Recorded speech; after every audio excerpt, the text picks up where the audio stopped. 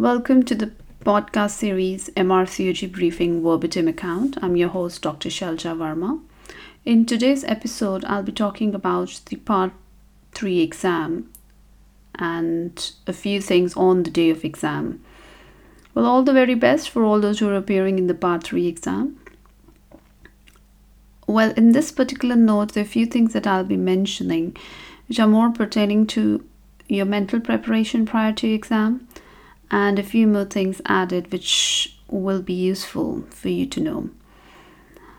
I would start by saying, firstly, dress in formals. Well, make sure you wear formals on the day of exam. They should be comfortable, and it'll be good idea if you have had a dress trial before the main exam.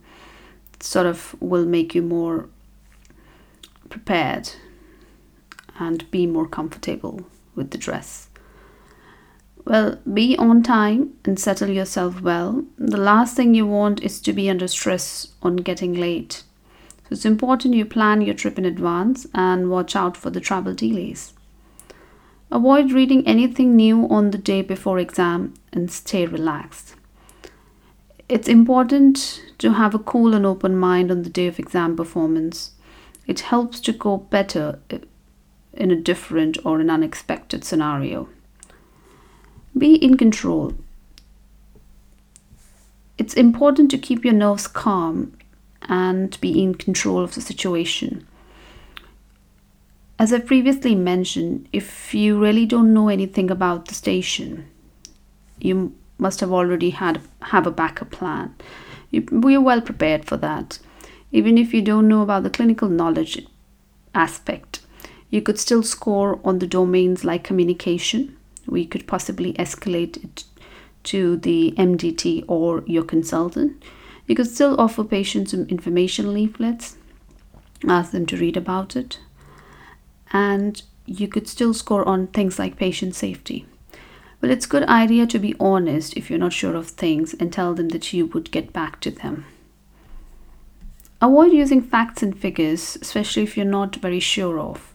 It's better to use more descriptive words like less likely, uncommon, rare, rather than quoting a number and then that is not correct. Especially even if it's a drug dose, you're not really expected to tell that to a patient unless station is about prescription writing, in which case use a BNF. Every station is a new station. Leave old station behind and move to next station with a fresh approach. If your previous station did not go as expected or you missed something, don't let it block your mind and affect your performance in the present or the following stations. So let go of the old and get going with the new station. Believe in yourself. Keep your confidence and spirits high. It's very important to be in a positive frame of mind as it will influence your overall performance. Carry yourself well. Have a good mannerism. You've already come so far and accomplished a lot of things. The other thing I would say is be polite, but also be audible.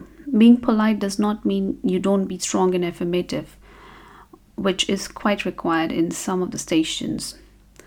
And it does not also mean that you speak too softly so as not to be audible to the examiner. If you're having a face-to-face sort of station, there is usually a room and it might be quite noisy because there's a lot of stations being performed simultaneously. So the last thing you do not want is not to be heard by your examiner, and so you miss on a mark. So have a good volume when you talk. Also, if you're having an online based exam, it's a good idea to make sure that you have internet connection, you have all your settings in place and have a quiet room and everything is out there required for the exam. We'll also greet an examiner, especially if it's an examiner discussion station. We often miss on saying a simple hello and introducing ourselves. We forget that our examiner might be playing a role play of our consultant, and it's just out of courtesy. It's good to acknowledge them. It also opens the channels of communication between you two, and unless the examiner is specifically asked to be straight face, it sort of works out in your favor. You'll be more engaging in the station. These are a few 10 or 11 points which I think are worth mentioning kind of as a last moment mental preparation before your exam. There's nothing to do with more of the revision or material course, but there are a few things that carry a long way and help you on the day of exam. With this episode, I would end my series 1 of this podcast. I might bring in a special edition where I might discuss a few stations just in a bit more details, both from MRCOG Part 2 or Part 3 exam point of view, and then I would definitely update you guys about my subsequent series. I would really appreciate if you could find some time to leave back feedback, or if you have any queries or any suggestions.